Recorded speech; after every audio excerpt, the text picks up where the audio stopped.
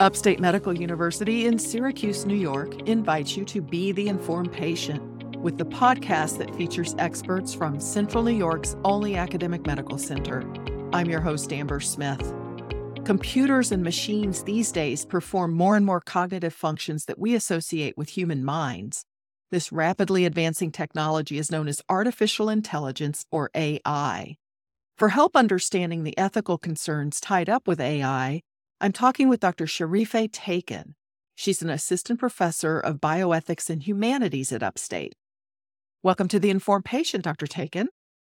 Thank you, Amber, for having me. Whether it's used in medicine or in other fields, AI depends on massive quantities of data and software with complex programming and mathematical algorithms. Do these or should these algorithms follow the do no harm oath that physicians take when they enter the profession? That's a great question, Amber. Insofar as the do no harm oath or the primary ethical principle that guides medical practices, it's hard to say whether AI does follow because there's no centralized system that is behind AI. So when we talk about learning things like do no harm principle, we assume that there's an agent, there's a human person, there's some rational being that is contemplating what they're about to do and assessing its consequences and then deciding accordingly. While AI tools provide us with a lot of tools to kind of analyze data, maybe calculate potential consequences or outcomes of that data, it is not centralized in a way that will make a cost-benefit analysis to anticipate and prevent that. And that's what we have in human intelligence. And I guess contemporary research in artificial intelligence is trying to make AI make these self-governing decisions, but we are not quite there yet. That's a good point. I mean, there's a multitude of people that are embarking into AI or already using it in some ways, but no centralized authority telling them the rules of the game, really. Absolutely. Absolutely. Well, let's talk about some examples of how AI might be able to improve care for patients. This is great. Let's start with the positives. So contemporary healthcare is very complicated to navigate, especially in the context of United States, right? So take an ordinary patient and they want to see a dentist. So they need to find a dentist that might take their insurance, that might be able to address their particular problem. So if you just need cleaning, that's a different story. But if you need a more complex procedure, you need to make sure that the dentist will be able to provide you with the services that you need. So I think there's a great kind of use here for an artificial intelligence technology that might match patients' needs with available providers according to their particular insurance and help us kind of come up with a dentist who's available, who's receiving patients that will give us what we need. So I think that might be a good use. And I know that there are some technologies that do that in the context of mental health that matches the patient with the provider who might meet their needs. So I think these kinds of, I call it like the facilitator roles, are good places for artificial intelligence technology. So that could replace the dozens of phone calls a person would previously have to make, calling each dentist they could find in the yellow pages and just seeing if they take their insurance and if they can help them. And that would be a huge time saver, it sounds like. Exactly. I'm a fan of using technology in this way. Are there ways that you've looked at that would be helpful to medical providers? Yes. And I think we can first generally talk about AI's ability to help patients track their experiences, their symptoms, whether it's psychological or even physical. So something like maybe diabetes might require the patient really overseeing their blood sugar levels and how the insulin works and so on and so forth. And I think insofar as medicine is increasingly trying to be patient-centered, that kind of data becomes extremely important for the clinicians, for the providers, just to see what the patient has been up to in the months that they haven't seen them. And as you know, we have a very big scarcity issue in medicine in that we simply do not have enough providers that could meet the needs of patients. So if we can, again, use artificial intelligence technologies to track patient behavior or patient experience in the kind of off-clinic time, that might help assist in the clinical context in a way that I call triangulation. So the AI, the patient, and the provider, they can come up with a diagnosis of patient's progress and then make decisions as to what else they can do in the next stages of treatment. So I think it can be helpful for clinicians through that. So it wouldn't replace the doctor, but it would augment or help them and be a tool for the doctor to kind of keep track of patients. Precisely, especially at this stage of AI's applications in medicine, where unknowns and uncertainties are definitely a lot higher, a lot more than the knowns. Currently, I think it's an ethical obligation also to use AI as a supplement to the provider instead of a replacement. This is Upstate's The Informed Patient podcast. I'm your host, Amber Smith. I'm talking to Dr. Serife Tekin. She's an assistant professor of bioethics and humanities at Upstate, and we're talking about artificial intelligence, or AI. So let's look at some of the ethical worries. Will AI be reliable? Question of reliability is very important, and we can think about reliability of science in two senses. One is our reliability of our treatment methods over a large population, right? A lot of advances in medicine happened not because they successfully treated one patient, but the results were replicable over a group of patients. And then we decided to, say, use vaccines or use medications that can be available to a large number of people, large group of people. It's up in air currently whether AI has that kind of reliability, simply because medical applications have not been replicated to help us draw a generalization as to whether they can help with a large group of patients, right?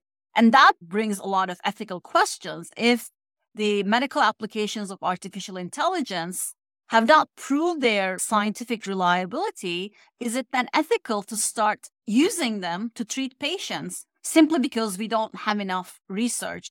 That brings me to the other important ethical layer. We talk in medicine of unintended consequences or unprecedented risks.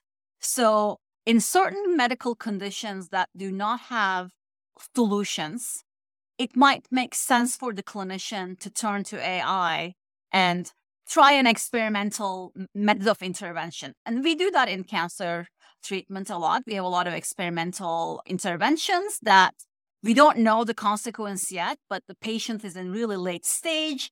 Things don't look good for them, so we give it a try and use this experimental method. In that sense, risks are not that high because the patient is already in a vulnerable situation. But with AI, there are lots of treatments that have not proven their effectiveness, yet they are being pitched as the next breakthrough intervention. And I worry that if these kinds of treatments are replaced by other existing and maybe more effective treatments, we might be doing more harm for the patient than good. So I think in this sense, ethicists and scientists have to talk to each other and move hand in hand to foresee unintended consequences and unintended effects and harms of these technologies. Who would be accountable when AI gets it wrong? Currently, no one. In fact, there are some in my area of research in mental health ethics. I have been looking at certain apps that provide, in quotation mark, psychotherapy to patients where there's no agent. Again, it's just a complex algorithm and AI that's driving that kind of app. And some of these apps have made recommendations to patients that actually are extremely dangerous and harmful. And there was no one to look up to. And especially when we think of teenagers, for instance, using these kinds of apps where there's no adult involved, there's no mental health provider involved. When things go wrong, usually the company that's often a private company, profit-making company who is developing these apps. They pull their product out of the market, but the harm is already done. And it's unclear how patients or people who are negatively affected by this could pursue action against those, especially, when your health is declining, any kind of compensation or lawsuit that you'll get. I mean, that's not going to bring you any concrete health related results. So that's a huge question. Well, I think in theory, AI is meant to get better over time. It teaches itself or it learns more as the more it goes. But do you have any concerns about it picking up, I don't know, our bad habits, learning to discriminate or developing inherent biases? AI is not a miracle, right? So it's looking at the way humans think, the way humans produce knowledge, the existing knowledge that we produced, right? So it's all about our practices. That's the raw data for AI. So whatever failures that we might have as humans will also get translated into AI. I always give my students examples of like hiring practices, right? AI learns to make a decision to hire the next CEO of the company based on existing CVs by looking at past hiring practices that we have used. So let's say some random factors like people with glasses have been over time chosen as the CEOs. This is not necessarily a thing that we would put in the qualifications of the CEO that we are looking at, but AI is intelligent in kind of crunching data that might pick out that information and might choose our next CEO based on whether or not they have glasses. And that would be not credible. So in that sense, I think AI is not going to change our bad habits or correct them. In fact, it might perpetuate some of those bad habits because it feeds back into the system at the end. So we have to be careful about that. Can we teach AI to distinguish the bad information from the good quality information? I want to believe that, except that we do not, as humans, have an agreement on what good information and bad information is. And this is why I think there's no running away from AI and we should embrace it. But we really need to work together with computer scientists, humanities scholars, ethicists, hand in hand, because a lot of engineers who are behind designing these apps are not necessarily informed about how we think about distinguishing good science, good scientific research, or good information from bad information. Maybe social scientists or humanities scholars might be more trained about that. So I think if we engage in a conversation and collaboration between different stakeholders, different kinds of experts, as we are engaging in AI research, we might be able to control some of the potential harms that this technology might generate. It seems like a really scary time, like the machines are about to take over the world. Do you see it that way? I'm not as pessimistic.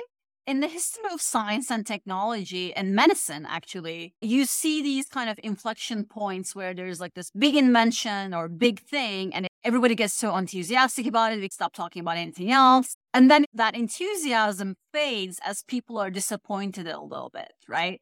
So I think right now we're in that like boom explosion period, and a lot of people are paying attention to it and engaging with it, and it does look like they might take our jobs, etc., etc. But I think it will stabilize, and we will maybe learn to understand that there are different contexts in which AI can help us and maybe replace some of our jobs, but it will require a high level of human engagement and human component. So I'm not, I guess, as worried yet. Just because we can train machines to think like humans, does that necessarily mean that we should? And what do we need to think about before we do? I think it's really important to rethink what it means to be a human. So yes, we are mostly reasonable, responsive, rational beings, and calculation, language, thinking are our important capacities. And that's what we seem to be trying to make AI like, right? Like us, intelligent like us. But on the other hand, we are intrinsically embodied and social beings, right? We have physical bodies, flesh. We do not have like automatic car parts, right? We live in communities, we touch each other, we talk to each other, we engage with each other. And I think a lot of our intelligence emerges from this very embodied and social nature of human beings, which is unclear whether that could be replicated in the context of AI. They are not, flesh like us. Well, very interesting. I appreciate you making time for this interview, Dr. Tekin. Thank you so much for having me. My guest has been Dr. Serife Tekin. She's an assistant professor of bioethics and humanities at Upstate. The Informed Patient is a podcast covering health, science, and medicine, brought to you by Upstate Medical University in Syracuse, New York, and produced by Jim Howe. Find our archive of previous episodes at upstate.edu/informed. If you enjoyed this episode, please tell a friend to listen too. And you can rate and review the Informed Patient podcast on Spotify, Apple, YouTube, or wherever you tune in. This is your host, Amber Smith, thanking you for listening.